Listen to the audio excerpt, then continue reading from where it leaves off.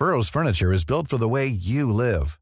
From ensuring easy assembly and disassembly to honoring highly requested new colors for their award-winning seating, they always have their customers in mind. Their modular seating is made out of durable materials to last and grow with you. And with Burrow, you always get fast, free shipping. Get up to 60% off during Burrow's Memorial Day sale at burrow.com/ACAST. That's burrow.com/ACAST. burrow.com/ACAST. Hey there, it's Michelle Norris. I'm host of a podcast called Your Mama's Kitchen. When I travel, I'm usually looking for a way to find a taste of home when I'm not at home. And one of the things I love to do when I am at home is entertain. And Airbnb allows me to do that. When I was in California recently, I rented a house that had a great kitchen. And when we were sitting around the table, we were all thinking, we're in someone else's house. Someone could be in all of our homes as well. If you have a home, but you're not always at home, you have an Airbnb. Your home might be worth more than you think. Find out how much at airbnb.com/host. The Square Ball Podcast.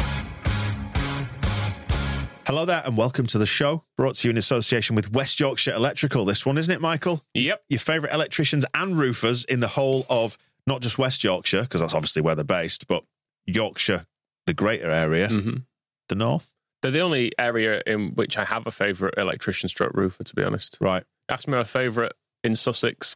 Wouldn't say I didn't have one, but in Yorkshire, for definite, these guys. They will work just beyond the boundaries of Yorkshire as well, which is great. Yeah, they've got roofers now, which is what we're letting you know about at the minute, which means that if you do get your solar panels, your battery storage, your EV chargers, all that stuff together, get all that hooked up, they'll sort your roof out as well. And they'll do roofing work separate to your solar panels. What good guys. They'll put lights up. On your roof? Cameras up. Could you put a massive bat-style searchlight on your roof, maybe, you think? Speak to them. Right. I don't know about the planning restraints, but speak to them. On the flight path Leeds Bradford Airport. Big fucking beam in the air. Seek forgiveness, not permission, actually. Just put one up. It's always better to ask for forgiveness rather than permission in the first place. That's what the council advised. That's what it says, isn't it? Yeah. West Yorkshire Electrical, wyelectrical.co.uk for details. We're getting there, aren't we? We're dragging them down to the usual level now. Lovely to have you on board. Yeah, they're on socials as well. Just look at West Yorkshire Electrical. All the usual stuff, fully accredited. You know the score. wyelectrical.co.uk. Final day of Kaiser Chiefs week. We'll give the information out about that, the competition winner, in a bit. First of all, Phil, hey, welcome to our shambles. Nice to have you along. Thank you very much. You live in York, so you're used to the shambles, aren't you? Yes, yeah. Oh, good. Well done. See how seamless that was. Very good. Yeah, that's Ben Fry, once of this parish. The Leeds United parish anyway. Got a little wizard shop there, hasn't he? Yes. That's right. And I think a little golf shop as well. Crazy Golf place further down the road as well. Potions and stuff. Harry Potter heaven round there. Is it a little golf shop so we can use the clubs? He's a little man and he used to, in his little kid's tracksuit on the pitch. He used to like it. Don't be mean. Well, he had the lifetime highlight of please get off the pitch, didn't he? Yep. Yeah. Went down well. I mean, there is nobody I would have taken that job from. Was that when was it promoted or relegated? It was promotion, yeah. It was 2010 with about 30,000 people on the pitch and that huge sign on the big scoreboard saying, please get off the pitch or stay off the pitch. Will we see scenes reminiscent of that this time with promotion? Hey? Well, in very good. Oh, you're on it today. Yeah. You used to do this for an actual job, can you believe? Although we're coming off the back of a cup game, so probably won't be celebrating that. Yeah, but we're concentrating on the league now, aren't we? True. And we'll preview Huddersfield in a bit, but reflections on that Chelsea game, Phil. Fine, I tell you what. I think you're more disappointed about this than we are, I think. Yeah, tell me what the vibe is. I thought they played really well last night. I thought it was a strong performance. I was impressed yet again by the way in which players were interchanging, but the levels seemed to stay much the same. Style stayed much the same. Farke did say beforehand, we don't want to change anything. We don't really want to try and approach this differently when it comes to tactics or whatever else. And it did look like watching his side as they've been in the Championship. I thought they were unlucky not to go through. And it's an easy one to be philosophical about because the league's looking so good at the moment. But I have a feeling that if Leeds had edged that last night, people would now be looking at home draw against Leicester and thinking, do you know what? Wembley, there's a bit of a chance here. There is. Yes. Yeah. Well, that's the way it goes, isn't it? I mean, the other side to that is that I think it'd be nice to have a day out at Wembley. Ultimately, with 2 days out at Wembley to pay for, potentially, if you get through to the final, we're probably on balance going to lose one of them to one of the Premier League Death Stars. So I'm kind of philosophical about it. Yeah, it'd be nice, but I was saying last night on the match ball, like the weight of the Premier League money and what it means for the club, it just so massively outweighs what feels like a very slim chance of winning that. And I'd love a day out at Wembley. I'd love to win the cup. Wigan proved that it can be done. Portsmouth proved that it can be done. But on balance of probabilities, I'd also like to keep Somerville, Rutter, Archie Gray, all those players. I want to go up with them. Yeah. So if you had to make a choice, it's the heart and head thing, isn't it? For sure. I mean, I am one of those people who believes it's possible to have both. And there does seem to be this kind of assumption that if you stick around in the FA Cup for too long, it's going to do you in the league. And I'm not so sure that would have been true of Leeds this season, just because, and in this run-in, just because of how good they've been recently. And not only that, because of how good the fringe players that Farke is using from time to time, like last night, Joseph, for example, the way that they're playing and the difference that they're making, they are in a really strong position, really strong frame of mind. I think Farke will be quietly disappointed because that was sort of there to be won. I thought the second half in particular, Leeds just managed it really well. And Chelsea are this weird machine at the moment. Like they're surely the biggest collection of individuals Premier League's ever seen. And they were saying on the commentary, and I agreed with this last night, that they've got really good players there, elite footballers, but they don't have any glue in the side. They don't seem to have any ultra reliable, proven pros who can hold it together as, the best of the best in the Premier League. And that does seem to be a problem. It seems to be like throwing a lot of money at the wall and hoping that it's going to stick. And there were periods last night where it reminded me a bit of the first time that Bielsa took Leeds down to Arsenal, before it had really fallen into place under Arteta, and when Arsenal couldn't quite work out where it was they were trying to, well, they knew where they were trying to get to, but they didn't look like they were getting there any time fast. And you felt, and I remember discussing this with one of our Arsenal writers, saying that there was a team down there who knew what they were and knew how they were going to play, and that was Leeds, and there was a team who kind of didn't, and that was Arsenal. And Arsenal was sort of relying on their elite players, their expensive investments to get them out of trouble and to get them through, which is what happened in the end. And it was a bit like that with Chelsea last night. They don't really have patterns of play. You're not quite sure what the grand plan is. Whereas looking at Leeds, as Farke has built them, you can see what's going on and you can see how it's supposed to work. And it came very close to working. And I think they would have deserved the result had they gone through. So I think he'll rue that slightly because he wouldn't have wanted to lose that tie. And you could see that in his body language afterwards, I thought. But at the same time, everything reverts now to promotion, which was the number one goal when this season started. If you dispense with the what ifs around the idea of the cup and will it cost you anything in relation to promotion, if you put all that to one side, it was quite an interesting litmus test, wasn't it, of how we'd fare against a Premier League side. Against a bang average mid-table Premier League side. Yeah, well, exactly, yeah. And it does go to show, first of all, the merits of having a good system and a well-drilled system in place. But we stood up to that challenge pretty well. And, they weren't playing their full first team, but then neither were we. Well, no, I think that's the point, though, isn't it? Stood up to it, even though you didn't have Rutter on the pitch. Somerville and Nonto came on in the second half. And I think those changes were quite indicative of the fact that Farke saw that game could be won and wanted to nick it towards the end.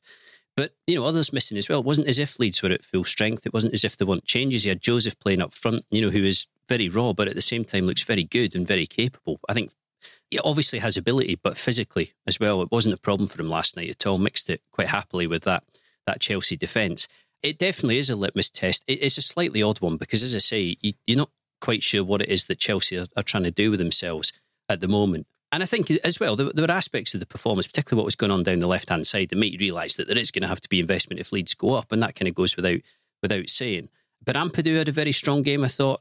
Archie Gray, I was sort of saying on Twitter last night, he's one of those annoying people that makes you realise how much you wasted your own life when you were 17, watching what he's doing. And I mean, I'm still wasting it now, Phil. No, true. Yeah, when you began wasting it, yeah, as opposed to in a finite period, and kind of broadcast to the world last night. And he just, I think it was Lee Dixon who said he looks like he's played 300 games, Gray, and he does. It just cruises through it. Doesn't seem to get rattled at all. Confidence seems to hold, regardless of who he's playing against, which I always think is one of the best measures of how good a youngster is. The fact that you put them in against better players and they play better. It just looks bulletproof, doesn't it? It looks unflappable and bulletproof and totally full of self-confidence, but not in a cocky way. Well, this is why clubs always want to protect good players. So when you have players who are particularly in form, and this will come around with Somerville, I think, quite soon, you want to extend the contract, you want to make the contract as watertight as it possibly can be. But it's quite rare, especially with academy players, that you're on them so much, or to the extent that Leeds were with Gray, absolutely nail down first pro contract before he turns 17, get his next pro contract in place as early as you can, out with the rules that mean that you've got to, that your initial pro deal can only run for a certain period of time. Is it 3 years they can have under 18? But then once you turn 18, you can sign a better deal again. So that's already been done. And I think we should say he turns 18 in about another 2 weeks' time. He does. The 12th of March. Yeah, so that deal's already been agreed. That runs till 2028, which is a long, really long stretch. I don't think in any way it guarantees that he's going to be here until 2028. But that's Phil. Just the usual. Phil, that's just the usual run of things. Why are you selling? Tell him, Michael, he's selling Archie Gray. How much we're getting for him? Well, you see the good. The good thing with Gray is that he really, really wanted to be here. So when he was coming up to the point of signing his first pro contract, there were a lot of other clubs interested: City, Liverpool, Spurs. That bracket. And the message to Leeds was basically, if you match a certain percentage of the lowest offer, i.e. you don't have to match it completely, but if you hit a certain percentage, then he'll happily sign for Leeds, which he did, and has extended his deal again. And I think Ampadu's quite an interesting comparison, isn't he? Because he went to Chelsea and he was younger, I'm pretty sure, than same when he went from Exeter. But it didn't happen for him at Chelsea. So I can't imagine that Gray will be in any way unhappy with the number of minutes he's getting. Moving him into the centre of midfield last night was good, because I think that's where he has to play longer term. This just feels like a really, really good spell for him. And it's not difficult, I don't think, to make the argument that you're in the right place. I mean, this season, if Gray was at a Premier League club, he'd be on loan in the Championship. He may well be. Which is just what he's doing anyway. So he might as well be here. He's not on loan in the Championship, he's staying... But he's not staying in the Championship forever. He's staying with us until we go up. Yeah. And then he'll be in the Premier League with us forever. He's just getting to develop with the club he actually plays for rather than somewhere else. Well, I suppose Liverpool are the counter-argument to that, aren't they? There are a lot of young players who are coming through at Liverpool at the moment, but injuries are playing a part in that as well and influencing it. But as I say, he's not going to reach the end of this season, Gray, and feel like he's been undersold or feel like he hasn't got anywhere near enough minutes. It's like very much the opposite scenario to Charlie Creswell, isn't it? That Gray's number of starts and number of minutes is immense for a player as young as him. And that's the other thing. Physically, it just doesn't seem like a challenge for him. You never look at him and think he looks 17. Just brilliant. Just makes me smile. Apart from the fact that he's got a 17-year-old's face. Yeah. He does look like a school kid visually. But when he's playing, he just looks the same as everybody else. Yeah, we had this chat, didn't we, on the weekly show, just saying, what were you doing when you were 17? Trying to imagine your face at 17, Phil. It's much the same as this. Yeah. What was your hair like? Receding rapidly. Yeah. I was talking last night about how at 17 we were all drinking in the Miners Club in Penicuik, and to be honest, that was from about 15 onwards. Yeah. The Miners Club, because they allow children to drink there, presumably. Well, I should probably say, legally, I imagine that they now have and have for years had a very strict policy on ID and everything else. But in the before times, before camera phones. In the before times, it didn't seem to have any ID policy whatsoever. And before it all got so bloody woke. Well, credit to them. Are we blaming the Wokerati for this? You can't be a hardened drinker at 15 anymore. I don't know whether the Wokerati existed in the late 1990s, did they? One a thing, but no, there was no sort of ID policy, and credit to them for that.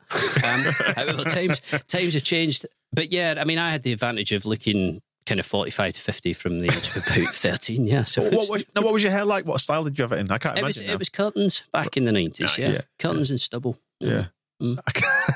Somebody needs to Photoshop this, don't they? I'll find you some old pics if you want. Yeah, that'd be great. Yeah. And then obviously put a picture of your bird on here. Well, that as well, yeah. If you can't have that, you can have one of me. Yeah. But Archie Gray's magnificent, isn't it? Like you say, I hark back in my own mind to being 17, and you look at the relative maturity levels, and I'm still quite immature now in certain aspects, but to be able to carry yourself like that and just know what you want to do and be that good at football at 17. It's to have made mistakes as well in games and then to just get straight on with things, because against professional footballers, you see it with senior players when they'll sometimes make a mistake and they'll fully retract into themselves and just be like, get rid of the fucking thing for the next 60 minutes because they think, well, I've misplaced some passes here, I'm going to take no chances. Whereas Gray just cracks straight on with taking people on the edge of his own box. Well, you can contrast it with Junior Firpo, can't you, actually, who has told tales of when he signed for Barcelona. I think he had a bit of a stinker in his first game, didn't he? And the crowd turned against him even in his first game. And he essentially just, that finished his Barcelona career in any sort of meaningful sense from that point onwards, because he never recovered his confidence. And that he was a grown-up. Well, the game to look at is Middlesbrough at home earlier this season. And the first goal, which you could kind of pick your poison, was it Gray letting Middlesbrough cut in off the left that cost him that goal? Should Melly have saved it at the near post? Gray's attitude, from what I told, was that it was absolutely his fault. You know, he should have been tighter to his man. He shouldn't have let the shot get away. And he was annoyed with himself about that. But then if you look at how he played for the rest of the game, he was basically man of the match, the best player on the pitch. And he's become impossible to drop. He's actually improved and got better again since Connor Roberts has come in, and there was actually a question mark over right back. But the thing with Leeds, when they were looking for a right back and they knew they needed one in the window, was that they didn't actually want to compromise Gray's minutes. You know, they did want to keep playing Gray. It's difficult to play him in the centre of midfield because of what's going on there. Although, you know, I was asking Farker ahead of the Chelsea game, is that going to have to happen at some point to, I suppose, for his development to take the next, you know, to go through the next stage from here? Is he going to have to play as a centre mid more often than not? Although at the minute you do seem to be getting more and more fullbacks who are kind of inverting and, you know, doubling up and can do both. And he looks like he can. But there's definitely something about Leeds Academy when it comes to the kids that they've had from a really young age, the way in which they grow up and develop. And this isn't a comparison to other academies because I don't follow them closely enough. But Leeds seem to have a very good knack of educating them well, of coaching them extremely well, and of turning so many into good, very well-rounded footballers who in the end are good enough for the first team. And Gray is about the best one I've ever seen come through it. Not bad, is he? Not bad, is he? Right, let's do the Kaiser Chiefs reveal.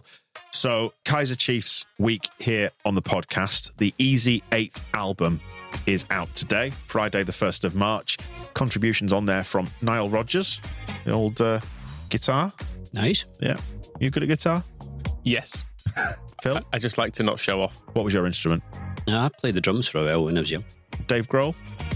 Not as good as, but as big a beard. You could make a noise. Yeah, pretty much. Could make a noise. The Crib's on there as well. Simon Ricks, bassist from Kaiser Chiefs, came in on Wednesday. You can go back and find that in your feed. So the prize, 8th album, 8 things.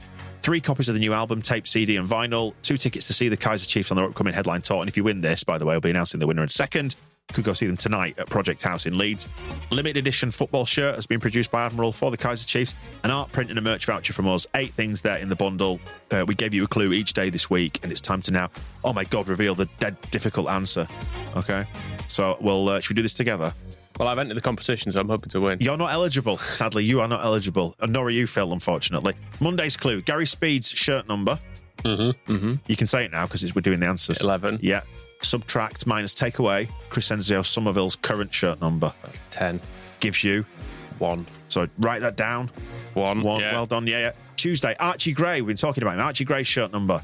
Oh, is he 23? No, what? 22. 22. Thank God we've got you here, Michael, to save this. He won't know the next answer either. No. Subtract the legal drinking age in the UK. In Pennycook in the late 90s. 10. So it's Archie Gray shirt number 22 minus the legal drinking age in the UK. You get 4 as your answer. Yeah, 18 is gives you an answer of 4. Write that one down alongside your 1. Ilan Mellier's shirt number. That's number 1. Yeah, plus the number of goals he scored this season. That nearly, actually, when he went for that corner against Chelsea, could have ruined this whole competition. So thank God he didn't score. It's 1. So 1 plus 0 is 1. Thursday's clue, David Batty's traditional shirt number. Now, this actually tripped up a few people who've entered the competition, would you believe? His traditional shirt number is... Not 23. Not 23, it is number 4. It was 4, wasn't it? Yeah. Divided by, Phil, see if you know this, the number of automatic promotion places in the Championship. That'll be 2. Yeah, so 4 divided by 2 gives you... 2. Well done, everybody. Correct, yeah. Well done. So you add them all up, then what have you got? 1 plus... 4 plus 1 plus 2 is 8. 8! Would you believe it? Would you believe it? The answer for the Easy 8th album was 8. No. Fiendishly difficult, wasn't it? I didn't see that coming. No, so thank you to everybody who entered the competition. Don't enter now. That has now finished. It closed at midnight. And your winner, because we're recording this before midnight and the competition hasn't closed at the time of recording, I'm going to now jump to myself in the future and announce the winner. So the winner is being announced by me. Hello there, it's Dan again. This time I'm on Friday, recording after the competition has closed. It closed at midnight last night, Thursday into Friday. Thank you very much if you entered it. We had an absolute mountain of entries, far more than I anticipated for this one, because Michael made it especially difficult, tried to trip me up on numerous occasions with this competition. Pleased to say that Steve Clarkson in Pontefract was the name that was randomly drawn out of the 930 eligible entries that arrived before the cut-off at midnight last night. So congratulations to Steve. Going to sort him out the tickets and the prize pack with the albums and everything else. And thanks once again if you entered. And back to me now. Well, there you go. That lucky winner. Well done, them. Yeah, good for him, stroke her. Yep. Hope you enjoy it. Yeah, should be good. Yeah, thank you for joining us on Kaiser Chiefs Week. Hi, this is Craig Robinson from Ways to Win, and support for this podcast comes from Invesco QQQ, the official ETF of the NCAA. The future isn't scary. Not realizing its potential, however, could be. Just like on the recruiting trail, I've seen potential come in many forms as a coach. Learn more at Invesco.com/QQQ. Let's rethink possibility. Invesco Distributors, Inc. Everyone knows therapy is great for solving problems, but getting therapy has its own problems too, like finding the right therapist, fitting into their schedule, and of course, the cost. Well, BetterHelp can solve those problems. It's totally online and built around your schedule. It's surprisingly affordable too. Connect with a credentialed therapist by phone, video, or online chat, all from the comfort of your home. Visit BetterHelp.com to learn more and save 10% on your first month. That's BetterHelp, H-E-L-P. Hey, Dave. Yeah, Randy. Since we founded Bombas, we've always said our socks, underwear, and T-shirts are super soft. Any new ideas? Maybe sublimely soft. Or disgustingly cozy. Wait, what? I got it. Bombas. Absurdly comfortable essentials for yourself And for those facing homelessness. because one purchased equals one donated. Wow, did we just write an ad? Yes. Bombas. Big comfort for everyone. Go to bombas.com/ACAST and use code ACAST for 20% off your first purchase. Back to it now then. And it's Huddersfield at the weekend. It is. No trains. It is. Well, there's a surprise. Yeah. I can get 5 people in my car, probably. 4 people. Yeah. Anyone Phil, don't encourage people. You're going to be queuing inundated. outside my house. Like, I'll just broadcast your number. yeah, that's it. Yeah, just give the postcode. Yeah. Yeah. So that's a bit of a pain in the arse, isn't it? Given that Huddersfield is so close. But anyway, only a minor detail that I'm sure we can overcome. Interesting game, isn't it, this one? They're going to be bang up for it. First home game, new manager, big baying crowd there at the old John Smith's. They were terrible at Ellen Road. I mean, so bad and so flimsy. And Somerville just had his fun down the left-hand side, as seemed likely to happen from the very off when you saw how Huddersfield had lined up and who they'd picked across the back four. I think it was you felt on that day that it was inevitable that Darren Moore was probably going to get it at some point, which he did. They have given themselves a good chance of staying up, but it's incredibly tight, isn't it? Round about the top of the bottom three. I mean, Rotherham are going to go, but even from Wednesday upwards, it's difficult to call because there are a lot of clubs who are making a bit of a meal of it down there. The general vibe, and I don't know how much you know about the new guy. What's the new manager called at Huddersfield?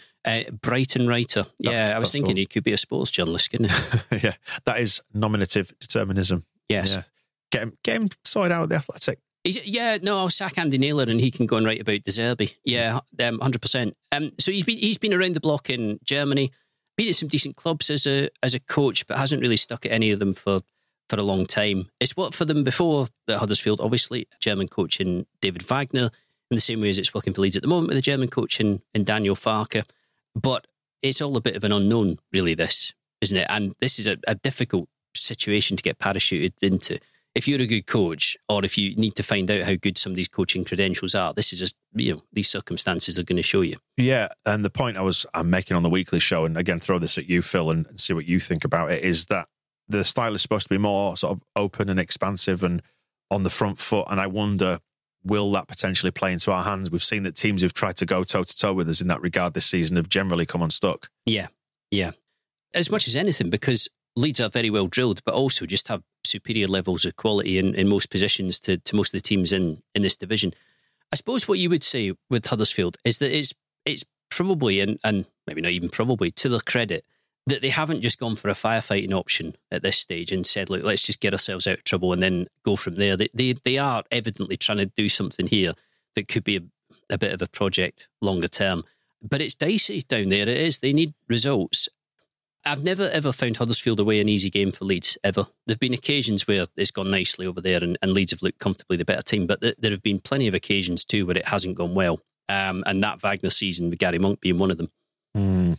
Fighting at the touchline. Pontus. Yes. Scruff of the neck, so on and so forth. Going back to the game at Ellen Road, actually, I just looked up Tom Edwards, who I was going to say hasn't played since that day. But he did. He played last week. He came off the bench. Is he their fullback? He was the one He was the right back, yeah. Who was completely dismantled in that first half. Like, it was fairly cruel. Yeah, and it was really obvious as well. I can't remember a game where we've been sat in the press box and literally like the first touch in the first 10 seconds, everybody's kind of gone, he's going to be in for it today. And that's exactly how it was. I'd like the same to happen again. Yeah, so he had a good appearance off the bench, I would say, the other day. Time to get him back in there. I didn't watch it clearly, but get him back in. Yeah. Get him back in. He's ready for it. He needs to get one over on Somerville to even things up for the season. That's what I say. Well, I for one, am backing him to do it. As you know, I like to see how the home and away form looks. Oh, yes. Of course. Yeah. They are 16th best in the division. Their home form is slightly better than their away form, which is fairly typical of any side, generally speaking. But yeah, they either win, lose, or draw. That's exciting. Right, fairly equal numbers across all three. So that's my conclusion for Saturday's game. It'll be a win, loss, or a draw. Yeah, their owner's interesting, isn't he? I've been sort of aware vaguely of him doing this thing where you tweet leads using asterisks, which seems odd to me. Phil, I'm keeping receipts, baby. Oh yeah, I thought always yes. keeping the receipts. Yeah, there's a surprise. Yeah. I don't think it's a great mix, really, social media and football club ownership. And I get that, he's trying to engage the fan base, but I suppose it's an easy win, isn't it, with the fan base doing that? Yeah, but it's inconsequential, but I say the ability for it to bite you on the arse and make you look a bit amateurish and babyish is quite high, isn't it?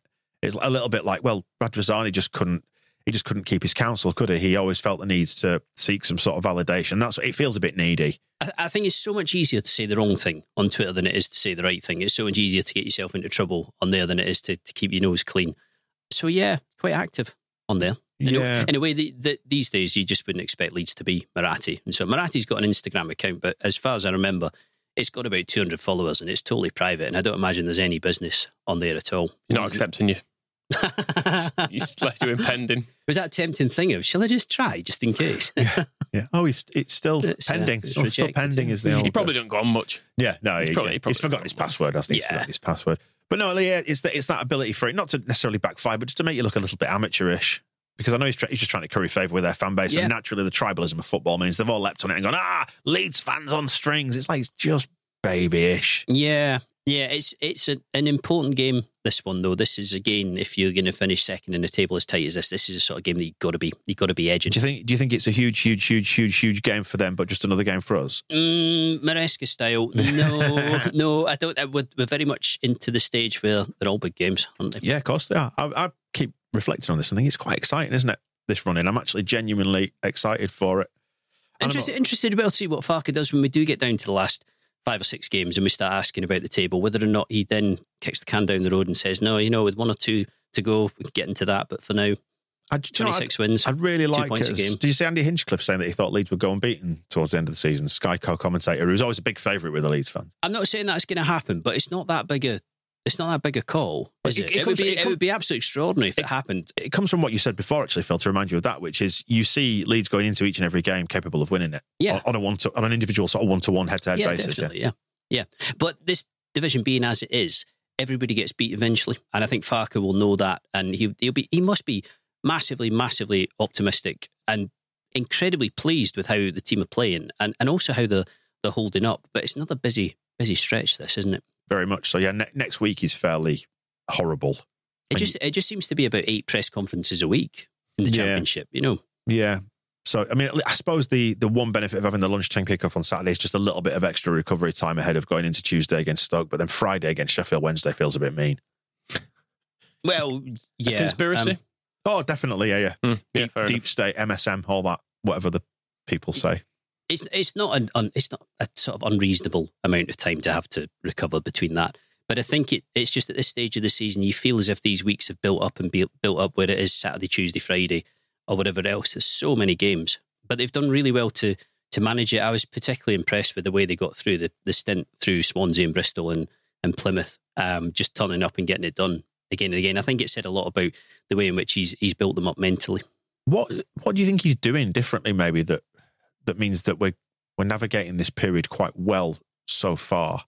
Is it to do with managing load? As opposed to when? I mean, I don't know. What I'm getting at is, why are we still winning when we have had loads of games? Is it because we're just good?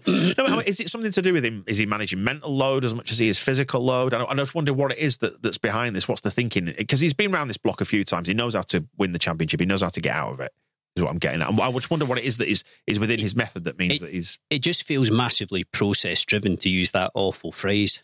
They did plan well in advance, for the stretch when they were going to have to do Ashton Gate and then Swansea and Plymouth away, and then obviously the FA Cup tie thrown in. You can't just wing that. You've got to work out when you're travelling, where you're staying, how you're sleeping, when you're sleeping, what you're eating, when you're training. I was speaking to a fitness expert who was saying one of the really difficult things in that period... Was it Michael? Yeah, absolutely. Sorry, go on. And roofing expert as well. And he said one of the really difficult things is that it's not so much the players who are playing, because they're still ticking over nicely because they're getting minutes in their legs. The difficult thing is maintaining the players who aren't, because you don't train anywhere near as much as you would do in an empty week. Loads of times lost to travelling, less so if you fly, which Leeds did, which was really sensible. But that can become tricky when it comes to rotating the team, because you need people to come in and do well. But again, Farke just seems to have them all in a position at the moment where when they do play, like Joseph last night, they're making a big impression and they're looking worth the place in the team. And you've seen that with Gruev, you've seen it with Bamford. I do think Bamford in for Pirro has been really influential moment in this season, just to get everything going again and just to refresh it, give Leeds a slightly different look when I think they needed it. But more than anything, he seems to be very good, Farke, at going game to game and not getting particularly rattled by what's happening elsewhere or what's going on in between or what might be coming further down the road. The only occasions where he's got sucked into even talking about that have been, the pop that he had at Sky about the way that the fixtures have been scheduled and what broadcasting is doing to the kickoff times and the way in which he has to plan. But he doesn't get het up on that. He doesn't really get massively into refereeing either. I was saying, I think Leicester is the first game really this season where Leeds have had a pretty big slice of luck to get through that and get anything from it, let alone a win. But I don't think that's been typical of the season at all. And I do think they have had some pretty rubbish decisions against them, particularly when it comes to penalties. But again, you don't get him sat for 20 minutes afterwards moaning about the PGMOL or, whoever else. It's just a case of, right, done with, move on. And I suppose that is exactly what he's trying to say, isn't it? Where he keeps saying to you, don't ask me about the table until we've got 6 games to go, because until that point, it is just tick this off, tick this off, tick this off. And that, I think, was exactly what happened in the run through Bristol and Plymouth and Swansea. It was just turn up, get it done, turn up, get it done, as it happened incredibly impressively at Swansea, which was a huge bonus, I think, to win that so easily, especially before having to go back down to Plymouth. But that's how it's been. The players seem to relate to that. The players seem to have been able to buy into that attitude. And just all round, it's been a really good job, not just by Farke, not by the players, but also by, behind the scenes, the way in which they've recruited this squad and prepared for this season. Given our best form has come with Bamford in the side, but he is potentially injured for this game, maybe, we've seen his record in the past, he doesn't tend to hold up for long stretches. What would you now do with the striker position now we've seen Joseph? Question. Yeah, because he played really well last night, really well. Whereas Pirro, on the other hand, I didn't think played particularly well. I didn't think he was terrible, but, it just didn't seem to be working for him. Most of what Joseph was doing or trying to do either worked or looked like it was going to work. It totally made sense. Whereas Pirro was just a bit more on the periphery. It feels to me like he probably backs Pirro and sticks with Pirro. Is that because the order of the squad is kind of established now for the season? You tend to find that that's the case with squads, that you've got to be a little bit political and diplomatic about it. Sometimes you have to drop very, very good players, and the one that always comes to mind when I think about it is Grayson with Beckford. There's a lot of pressure in that promotion season to drop Beckford when the goals weren't going in, which he did eventually. But you can't do that on a whim. And the sort of big players, the big names, the expensive signings, the big personalities in your dressing room, you've got to get that get that right.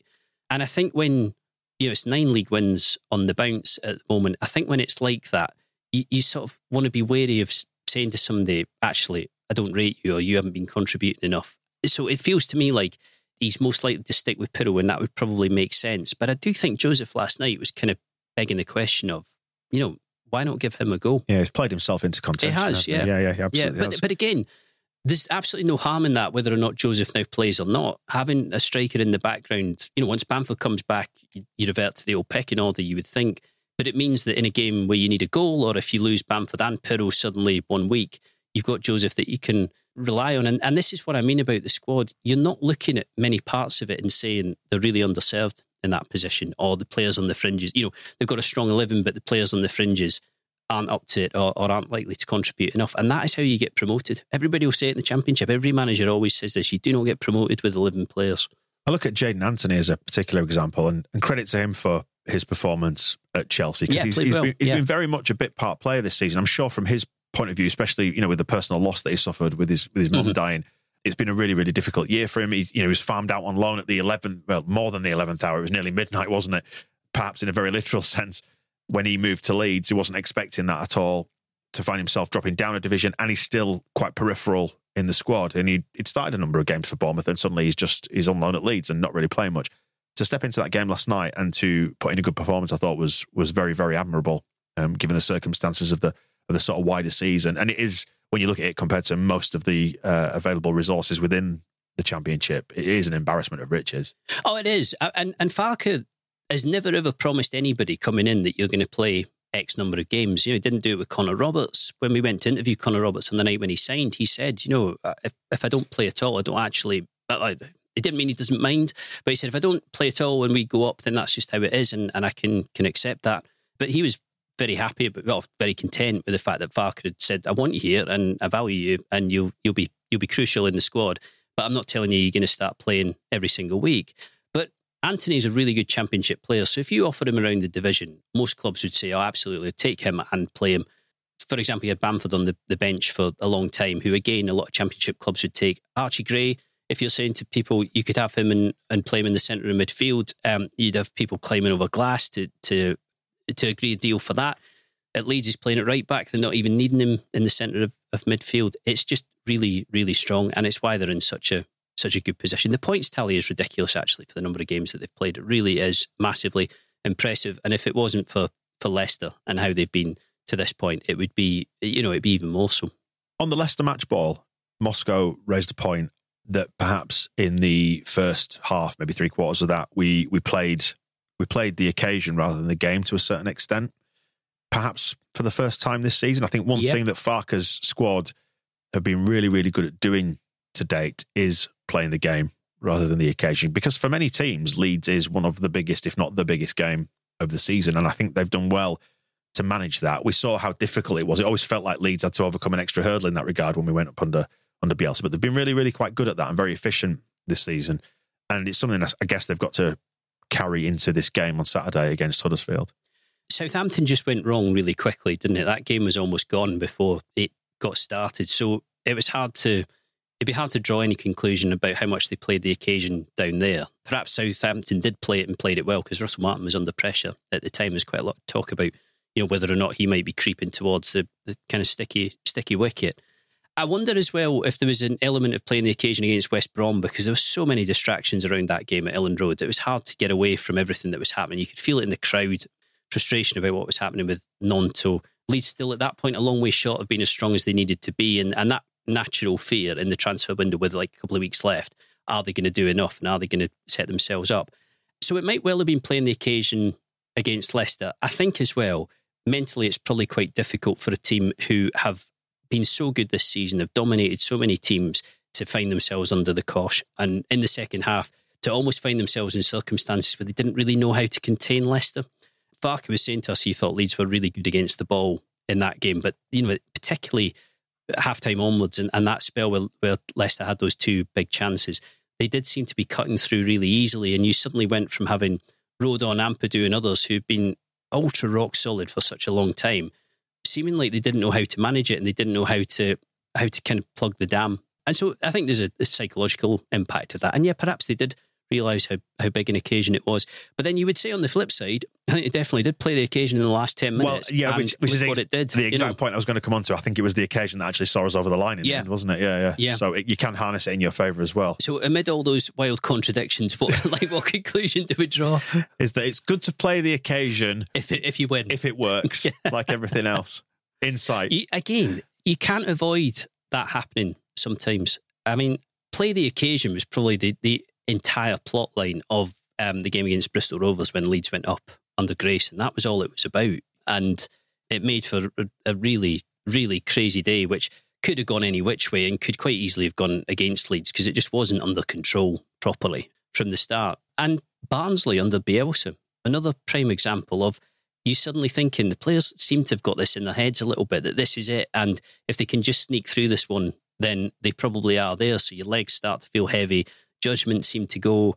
You had Ayling, who was furious about it. You had Bielsa, who unusually, like really unusually, didn't seem to be able to transmit any of the messages he was getting across. Nobody knew what they were doing. And you did think this is just prime on the verge, on the threshold panic stations. It was the getting it over the line bit about it being the hardest, wasn't it? And with hindsight, it was a joy to sit through that because it went the right way in the end. But it does happen. It's ultimately the sort of stuff that just makes sport watchable, isn't it? Yeah. Just the way things can flip, that you can be in control of something, then before you know it, you're John van der Velde with your shoes and socks off, blowing a lead, and it's you can all of a sudden go from thinking we've got this is done, to it being completely turned around. So, and when it's in your favour, dream stuff. When it's Derby, not so much. Yeah, I mean, I was quite taken by the number of people who said the atmosphere against Leicester is the best they've seen for ages. You said that, like the best you've seen for about 20 years. And you will, in 20 years' time, whatever's gone on in between, whether Leeds have gone on to much bigger and better things, whether they've won anything, whether there's been, things that have completely outshone anything that's gone on in the Championship. If somebody mentions that Leicester game to you, you'll be able to remember it. And that's why, because things went on that kind of touched... Things went on that touched you, as opposed to just being, going through the motions. Yeah, I think, do you know what's weird? Like, I don't know if this is an age thing or getting old or whatever, but having the awareness that you're in the moment there. Like when I was a kid, when we won the league title in 1992, I was just shy of my 14th birthday. And obviously unless you're part of the Gray family, you haven't got any worldliness about you when you're nearly 14. But not appreciating it at the time fully and understanding it in like the whole span of your life, I suppose. Whereas I knew at that very moment when that was happening and unfolding, I thought, I'm going to remember this forever. I'm going to remember this feeling forever. Because you need to go through a long stretch of winning nothing or doing nothing significant in order to appreciate how much it matters. We had this up at Hearts. They won a trophy for about 40 years. And when they did, I was 17. So it started to feel at that stage like in the miners club. It was never happening. In the miners club, yeah. I would long since graduated to proper boozers by then, which weren't fussy either about how old you happen to be. So for us, you get into 17 and you're thinking, I've never seen them win anything. It's quite annoying. But for other people who were like in the 50s and 60s, it felt like a ridiculously long stretch to the point where you thought it was never ever going to happen. So I think as you get older, you do appreciate that more. It's only natural. And 1-1, Hearts Hibs. Were you keeping an eye on that as well at the same time? No, I was keeping an eye on the score. Did not play well, apparently. Although, did you see Shanklin catching the pie from the away end? And took a bite, didn't he? Yeah. High risk. I bet he regretted that as soon as he did it. Yeah, he thought this would be good for the cameras, but then... Yeah, my dad's got an anecdote about when they first introduced microwaves, like in catering concessions within the stadium, and people didn't know that, to microwave a pie, you don't put it in for 10 minutes like you do the oven or whatever. And yeah, it was quite hot, especially when you're throwing them around. You need to be careful with that sort of thing. Well, there you go then. Huddersfield at the weekend. I think we're beyond doing anything silly like making predictions, aren't we, at this stage now? I would say so. Well, until we play Southampton, we should win every game. Should. Is what you can sort of roll out every week. But you're the person who just a couple of minutes ago just introduced the chaos factor. I know. And that will kick in at some point, whether it's this weekend or not. Who knows? You would think there's more chance of chaos factor away at Huddersfield than certain other games that are coming up because of the way the crowd will be there, because of how much they will want to win this. You've got to keep your head though, Phil, yeah? Yeah, which Leeds have. Yeah. Absolutely key point, I think, of what's gone on since that defeat at West Brom. I'd quite like us to score an early goal, then another, and then maybe another. And then I mean, the home game more after that, where we got to have the second half off, that was nice. Yeah, that was a nice. Which, quite frankly, if we could repeat that, I'd accept that because it'd be pretty helpful. Yeah, because especially with the game on Tuesday. So if you could score 4 goals in the first half, I don't think that's too much to ask, is it? Well, that though was the thing about Swansea, wasn't it? You look at this really congested run where you got to travel a lot, where you got to manage recovery and everything a lot, and then you go to Swansea and you wipe the floor with them, and that almost takes out a game from the run because it's so comprehensive and so easy that and Leeds did, I think, look slightly jaded at Plymouth the Saturday after, but I think they would look more so had it been, hell for leather or really tight and tense at Swansea, because again, it was a game they had to win. Well, we shall see, won't we? We take nothing for granted at this stage, I don't think. No. A lot of football still to play, but not that much. Almost down to single figures in games now, aren't we? It's terrifying, isn't it? Yeah. But in a fun way. In a fun way. Harness it, let's enjoy it. It's only fun because we're winning, Dan. Let's enjoy the ride. Right, we will catch up after the weekend, Phil, and we'll debrief the game at Huddersfield. We certainly will. See you in a bit. The Square Ball Podcast.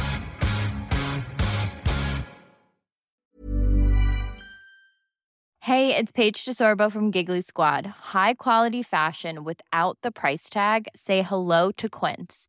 I'm snagging high-end essentials like cozy cashmere sweaters, sleek leather jackets, fine jewelry, and so much more. With Quince being 50 to 80% less than similar brands.